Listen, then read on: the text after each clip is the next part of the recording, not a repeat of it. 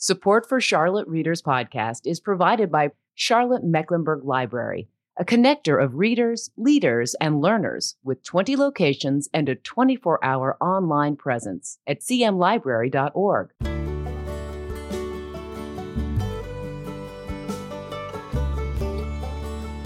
Welcome to Charlotte Readers Podcast, where authors give voice to the written words.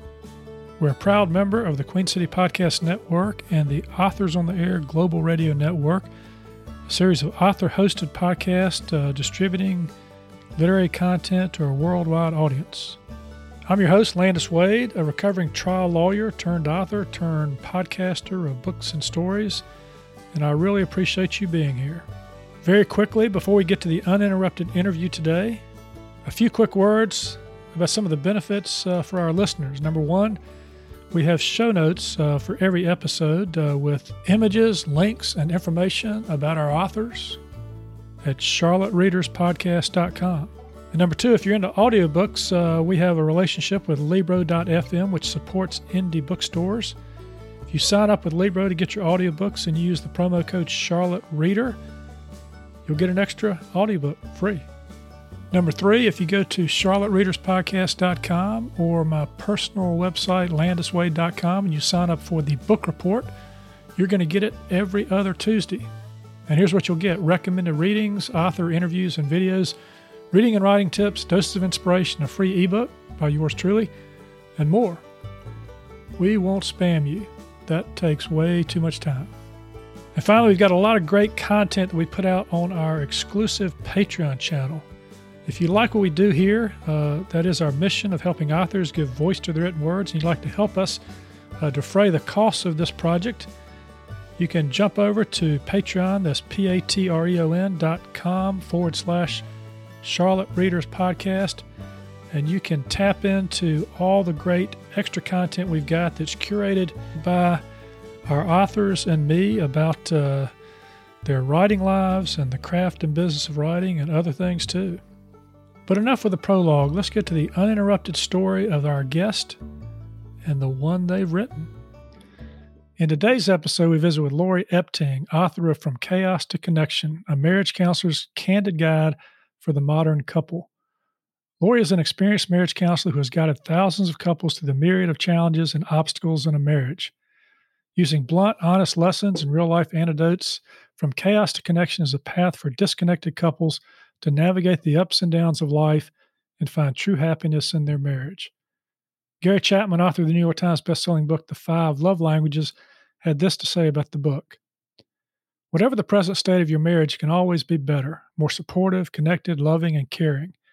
Reading From Chaos to Connection is like sitting down with a seasoned counselor who understands the dynamics of building a healthy marriage. The book stimulates the yes, we can make things better attitude. It is a hope-filled book for all who want a growing marriage. Lori, welcome to the show. Thanks for having me. It's great to be here. Yeah, and congratulations on the book. Thank you. It's been a surprising journey. Yeah, exactly. Well, this book offers, helpful marriage advice to what you kind of describe as marriages in disarray. You also shared some helpful tips to keep a marriage healthy. And I took notes, copious notes, because I've been married 37 years and Janet has put up for me all that time. So I wrote some things down to try to make sure that marriage lasts a few years longer. Yeah. But this book comes from a personal place for you too. And I love the way I was reading this book, and I was reading some sections again this morning. I was laughing about it, but you say on page 38, after some stress in your marriage and a personal incident, you jump out of the car with your husband, you decide you're going to walk home. And then you say, even marriage counselors lose their shit sometimes, right? Mm-hmm. Yeah. So talk about how this comes from a personal place too.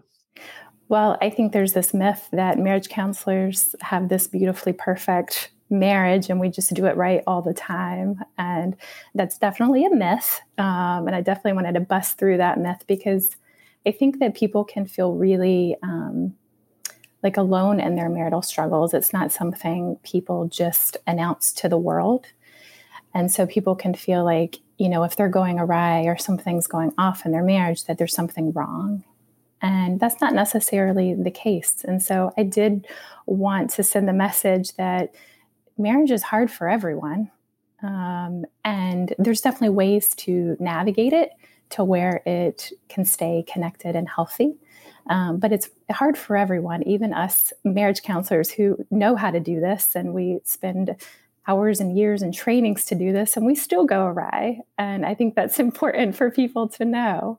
Well, it was really great because, while I wouldn't necessarily call this a memoir, there's some memoiriskness in it because you are honest and you truly empathize with, your clients, as you say, because you say marriage is hard for you too, as you say, from a demanding job and crying children to never ending laundry, and now the added stress of a pandemic, and you move from across the country to here, and you have stresses in your job.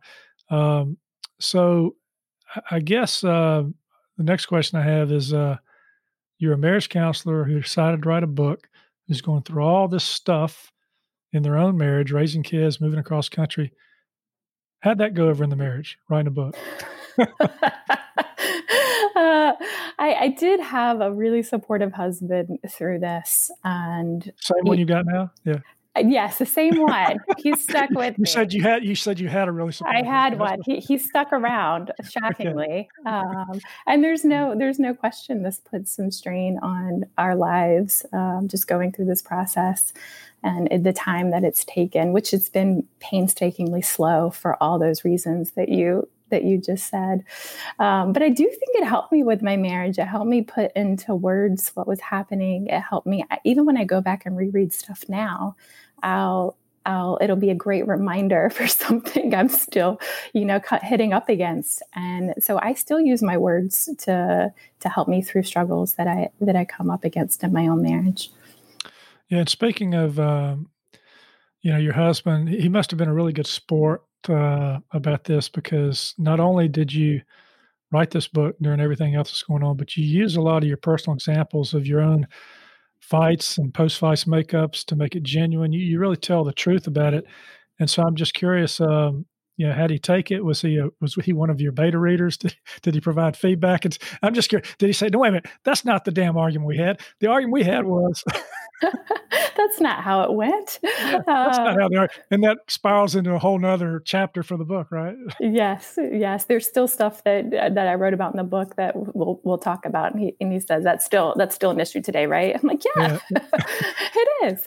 But he was a good sport, and he was the first person to read it. I did pass it through, let him read through the whole thing before I even thought about getting it edited or submitting it to publishers. So I did get his okay, that it was all, on the up and up, that he felt represented well, which I did. I wanted to represent, it was very important to me that he didn't look blamed, nor did I, that it's just these natural struggles that happen. And yes, he gave the approval. Well, I think if, any couple can agree on 247 pages of text, that your marriage is rock solid going forward. But let's talk about, now that I've got, a marriage counselor in the house here, before we get to some of the micro issues in the book, let's talk about the macro, this answer to finding true happiness in a marriage. And I think I found it early in the book. This is not a spoiler. You save the sex for last. So you put this early in the book, and you say on page 34 that the key is empathy. Can you talk about that? Yes. I kind of call it my relationship superpower. And we're not always really good at it. And especially what I've recognized through being in this kind of walk of life where, a million things on our plates, we're juggling everything. And we come home and we're stressed and we're overwhelmed and we're cranky.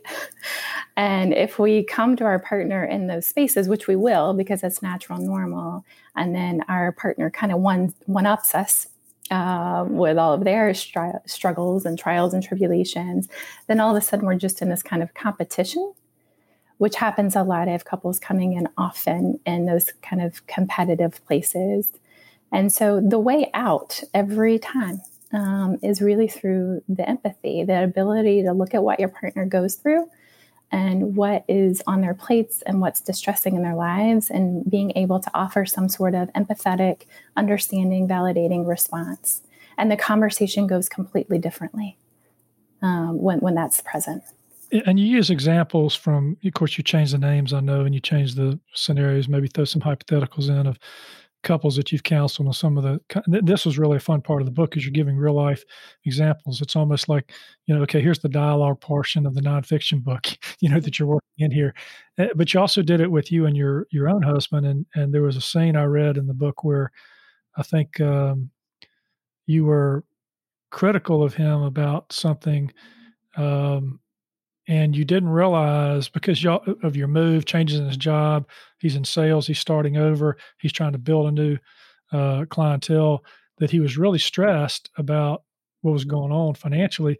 And when you would make comments about how different the house was from the one you lived in before, you thought maybe you were just commenting on a physical space, but you were really commenting on his ability to provide as a caregiver, and you didn't realize that until you talked it out. And so, is that being what you mean by being empathetic, trying to put yourself in the other person's shoes and understand that, for example, staying home with the kids all day is not a walk in the park. It's not like, it's a lot different than being able to go to the office. And going to the office is not just sitting around the water cooler talking to people about, who won the football game over the weekend.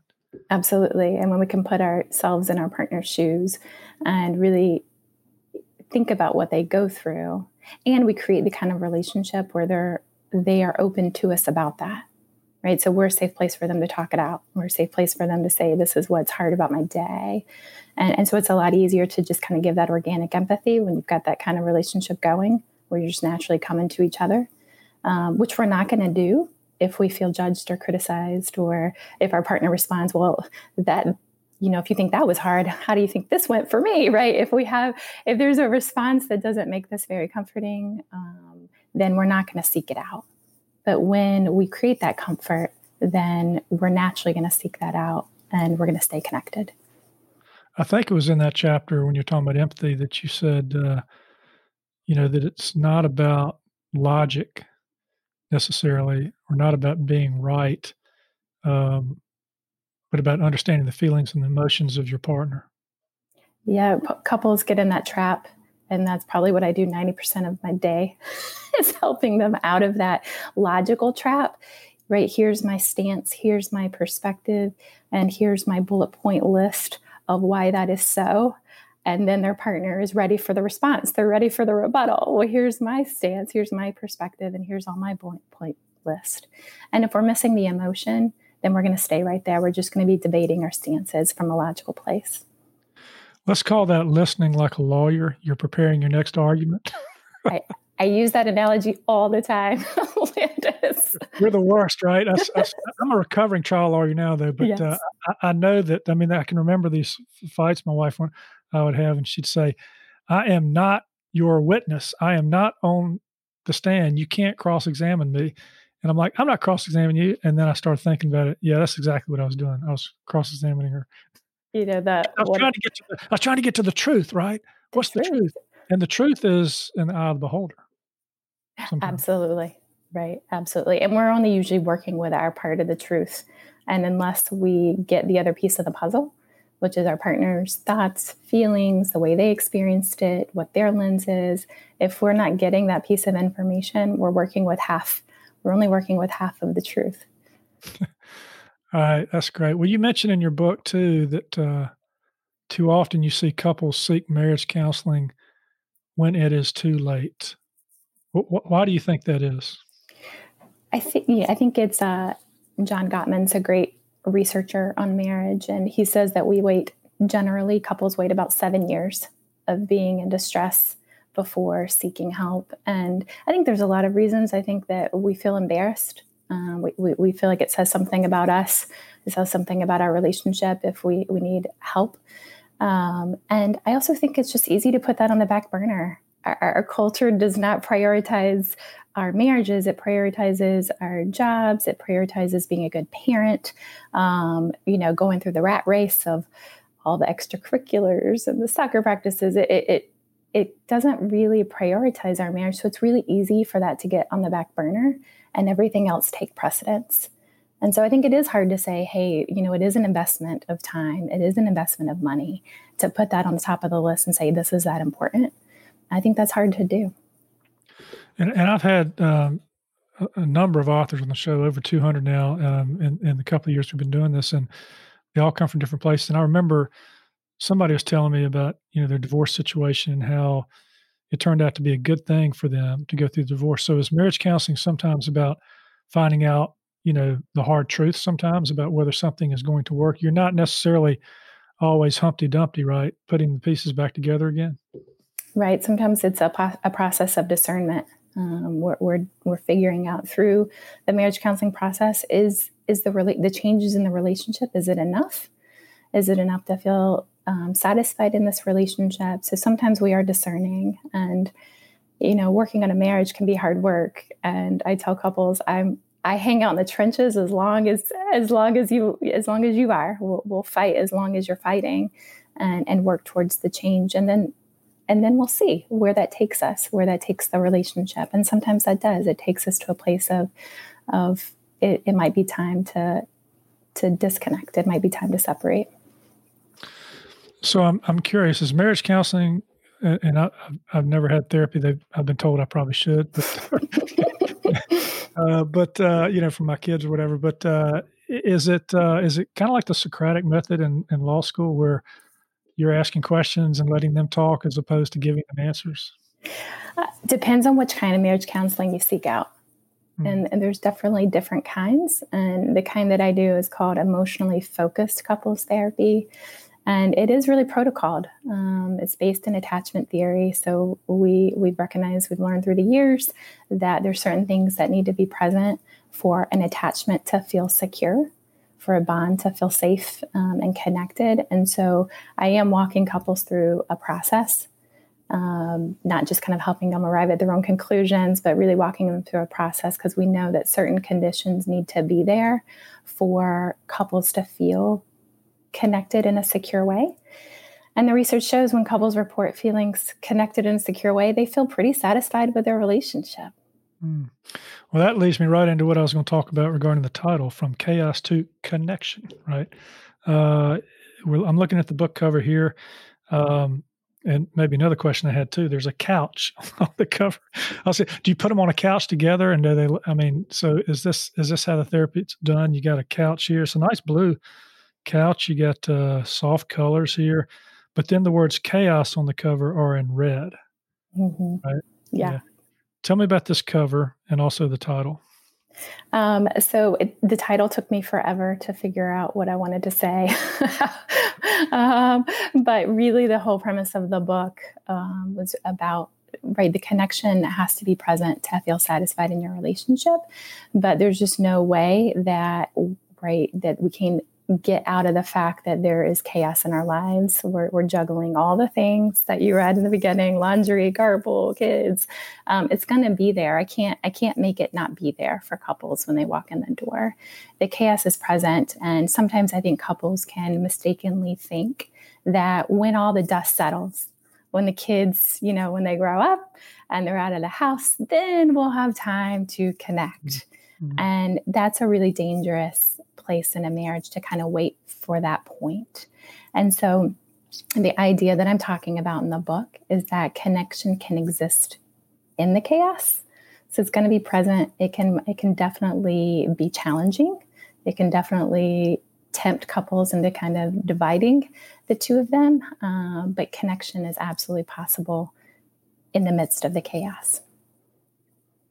Yeah, essentially I had Molly Grantham on the show, and she wrote a book called The Juggle is Real. And She's a very busy anchor woman and busy life. And she really broke it down. Life may look perfect when you're on the news and on screen and you got all your stuff together, but there's a lot behind the scenes that makes it almost like a juggling act. All right, let's do this. On Charlotte's podcast, we like to have authors give voice to the written words by reading from their book. And you're going to start at a good place, the beginning, with the introduction, and read a couple of pages to give us a flavor for what you were thinking when you sat down to write this, assuming you wrote this early in the process. So whenever you're ready, take it away. Okay. As a marriage counselor, I can sit in a room with a screaming couple and not break a sweat. I can listen with ease to arguments over who has been wronged, who isn't being appreciated, and who didn't remember to let the dog out last night. I eagerly sit on the edge of my seat without so much as a heart palpitation as a spouse rants about the feelings of their partner. However, if you want to spike my blood pressure and put me into a cold sweat, ask me to be the room mom for my 2-year-old's preschool class and arrange a Pinterest-worthy Valentine's Day party complete with cutesy cards for her classmates who can't even read yet. You could watch the shame creep over me as I scour blogs and pins for respectable ideas while ignoring my husband's third request to come to bed already. I'll be the first to say it. Modern marriage is for the birds. Take me back to the days of my parents when there was no internet and no expectation of themed birthday parties complete with hashtags. Take me back to the days before there was a photographer's package for every holiday and beautifully touched up pictures that get posted on every single social media site and make the rest of us feel subpar about our marriages and families. Take me back to the days when married couples could be at the top of their parenting game just by checking their kids' report cards at the year's end and attending a PTA meeting every now and then. Take me back to the days when a person could just grab a few McDonald's Happy Meals without feeling like they're poisoning their family. Are we seriously supposed to stay happily married with our union securely intact through all this insanity? Modern marriage is crazy. Let me start by sharing one of my crazy moments, the kind that can make or break any marriage. It was a Saturday morning. Saturday mornings are a perfect time for me to work as a marriage counselor because my husband, Chad, is home to wrangle the kids. I can get ready distraction-free and out the door in a peaceful manner. Every mom's dream. Now, this particular Saturday, I had arranged for our daughter's favorite babysitter to come over for about an hour so that my husband could play in a friendly neighborhood tennis match. At 6:30 a.m., the alarm clock went off and he was out the door. I took a quick shower before my 2- and 5-year-old woke up. Once they were up, I turned on Doc McStuffins so I could blow dry my hair and get dressed. I put out some breakfast and a change of clothes for the kids. The clock was ticking, but no babysitter. I thought, maybe I told her to come at 8:30 instead of 8:15. I checked my text messages. Nope, I'd actually told her 8 o'clock. It was 8:35. In exactly 25 minutes, my clients would be sitting in the waiting room at my office, and there was still no sign of the babysitter. I called and texted her. I called and texted my husband. No response from anyone. I started to panic. This led to a series of events that ended with my neighbor answering the third of my frantic calls in the middle of her kickboxing class. She proceeded to call her husband and uproot him from his couch, where he was spending a rare kid-free moment with his coffee, to get him to hustle up to my house. When he was within eyeshot, I jumped in my car, headed down the street to my babysitter's house, and banged on her door. Yes, I have no shame. She jumped out of the bed and threw on her clothes, and we raced back to the house, where I dropped her at the end of the driveway. As I sped down the road to work, Chad finally called me back.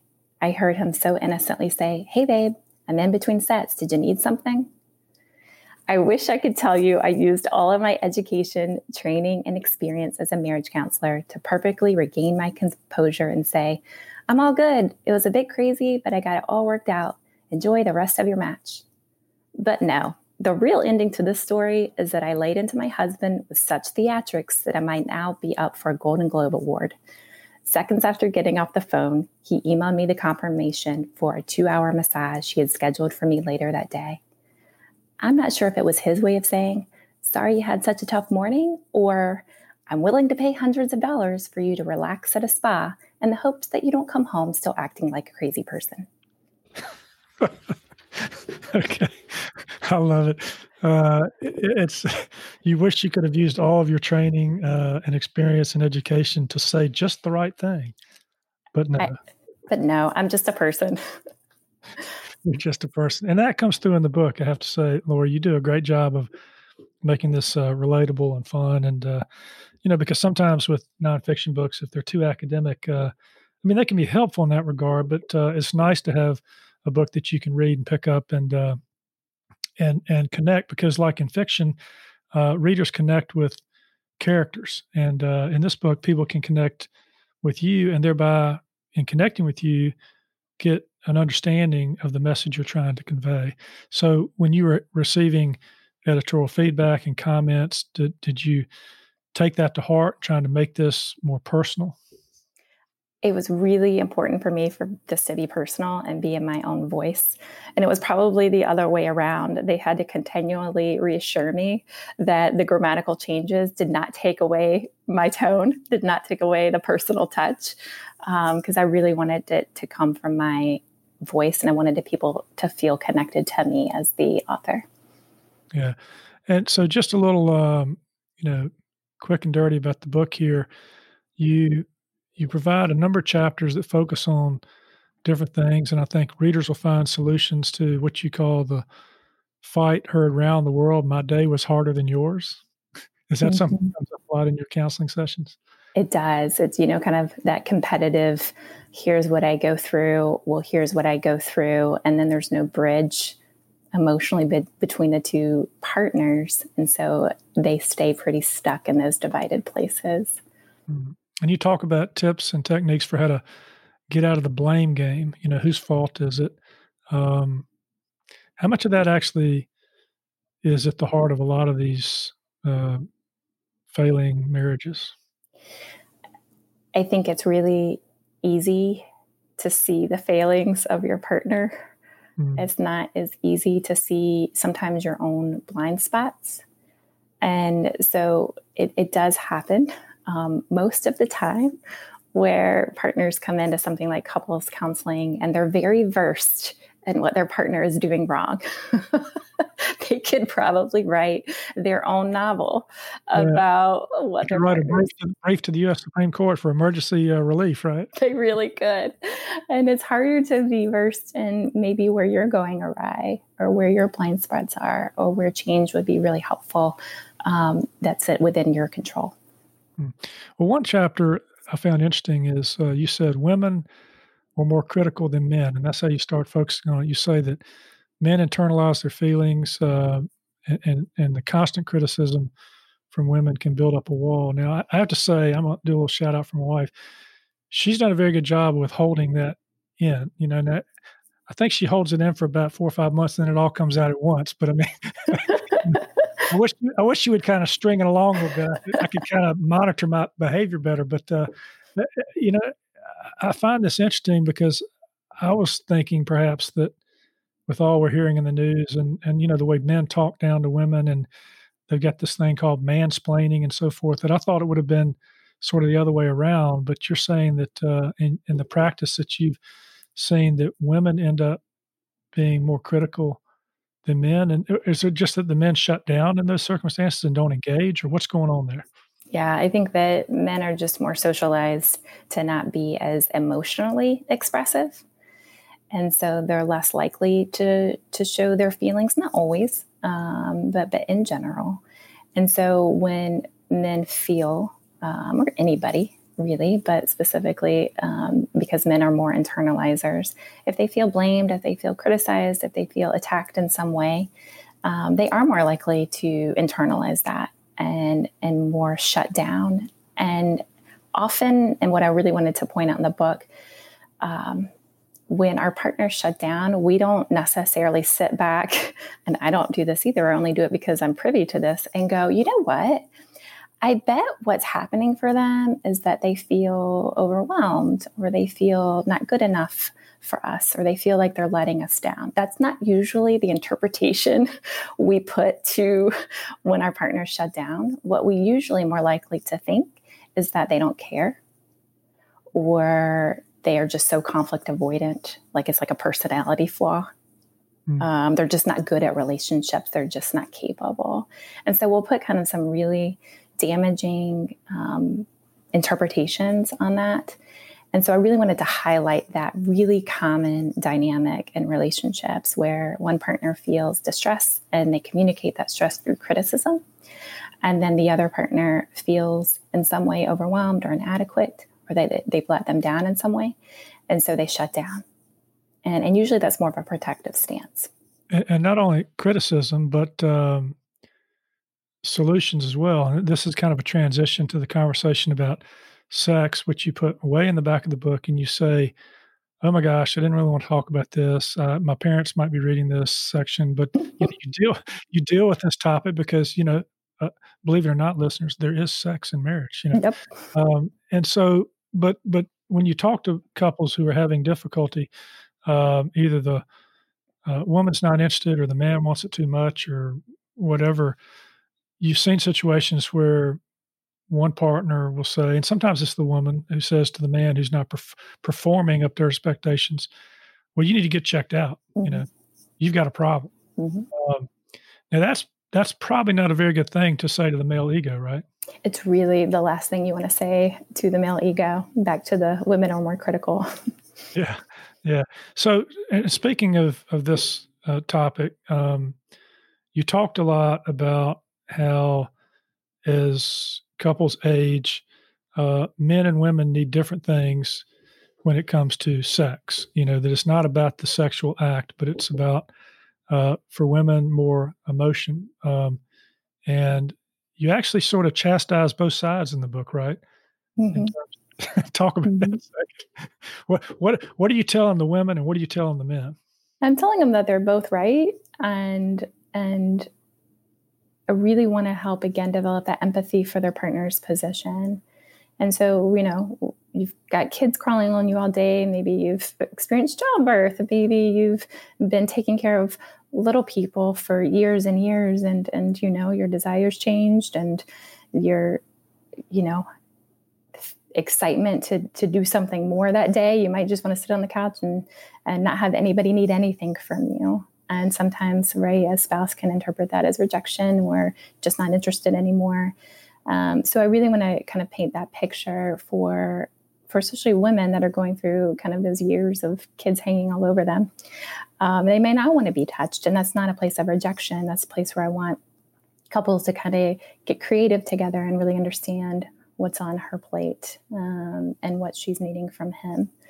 And that might make her more excited about something like being intimate with her husband at night if they feel like he's really listened to her and been emotionally tuned to her and she's felt really connected to him. That might be a more desirable option if she's felt that he's been disconnected, super kind of caught up in his own stuff and his own work, and he's stressed and he's cranky.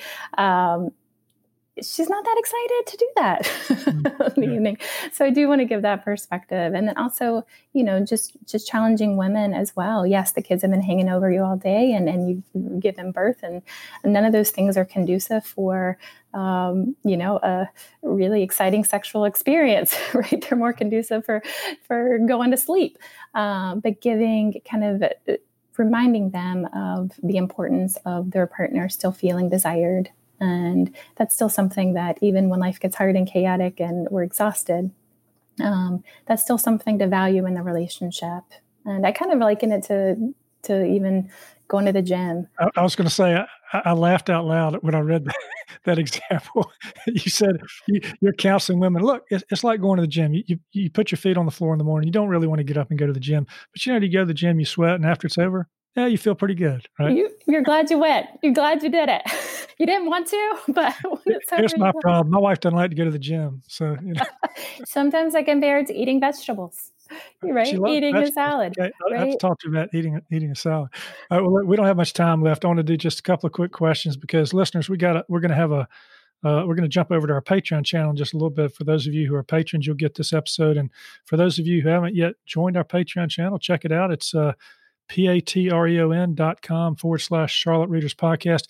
This is a place where we provide extra exclusive content to those of you who support the podcast to help me defray the costs of this project, to help me help authors give voice to the written words. And Lori and I are going to be talking about how to market your business through writing. And we'll probably talk a little bit more about marital issues when we do it, but you can jump over there and do that. But Lori, before we do that, just real quickly, this is a lot different than some of the academic writing you've done and a lot different than some of the other things you've done. Writing a book is it's a challenge. What did you find to be most challenging about it and also most rewarding about the process? The challenges were many. I woke up with, a cold sweat, a panic attack many times in the middle of the night. What if people hate it? What if it sounds silly? And I think coming from the place of being right, doing this work professionally, I really cared how I represented myself, and I really cared how I represented the clients who came into my office. And so those fears came up often. And I would usually seek out lots of support when those fears would come up. I would talk to other authors who would calm me down. I would talk to other therapists. I'd talk to mentors who would just kind of keep me in the right direction. So there's definitely those challenges. But for me, the reward was definitely overwhelming in the sense that writing has definitely helped me be a better therapist. Relationships are messy. They're complicated, and people come in with their array of experiences, and they look to you as the professional to make sense of it all, to organize all this distress and help them through it and come out better on the other end. And so the gift to me of being able at the end of my day to kind of think about what happened in my office and put it into words, it helped me just organize it. It helped me make sense of some really complicated dynamics, and it helped me kind of offer better solutions to my clients. So I think that was kind of the surprising thing of how much of a better therapist I feel like it made me. Yeah, I find that when I write something out and spend time working on it or preparing for a presentation, I come away with more knowledge than I thought I had to begin with. So, Yes. that's good. So, last question: what do you hope readers get from your book? I hope they get that marital struggles are normal and expected and common, and they're often really predictable. The struggles people go through, that's what I try to really outline in the book. These are predictable struggles. They're not stuff we've never seen before as professionals that are helping you. We see it all the time. And there's been great research out there. And generally, we know how to work with it. We know how to kind of help couples through it and come out in a better spot. That's great. Well, listeners, I've been talking to Lori Epting. Her book is From Chaos to Connection. You'll find out more about her in the show notes at charlottereaderspodcast.com. Her book cover, links to her, how to connect with her. And if you need some tips on that marriage that's struggling, I'm sure she can help you with that too. But as I said, jump over to Patreon and listen to us talk some more about marriage and also how to market your business through your writing. So, Lori, I want to thank you for being a part of Charlotte Readers Podcast. Thank you for having me. It was great to be here today.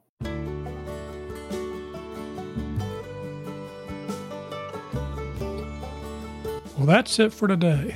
Another fine author giving voice to the written words. You can subscribe to this podcast for free at Apple Podcast, Stitcher, Spotify, iHeartRadio, and most any podcast platform you like to listen to your podcast on. If you like what we're doing, please consider leaving a short written review on Apple Podcasts or the podcast platform of your choice, because when you do, our authors' voices travel much farther and wider in podcast land. And if you're inclined to help us help authors give voice to the written words, and you'd like some member-only content cultivated by our authors and me as our thanks, please consider becoming a member supporter. You can find out how to become a member supporter and more about today's show and all previous episodes at charlottereaderspodcast.com. Thank you for listening. We really appreciate it. I'm Landis Wade for Charlotte Readers Podcast. Charlotte Readers Podcast is a member of the Queen City Podcast Network, powered by OrthoCarolina. For more information, go to queencitypodcastnetwork.com.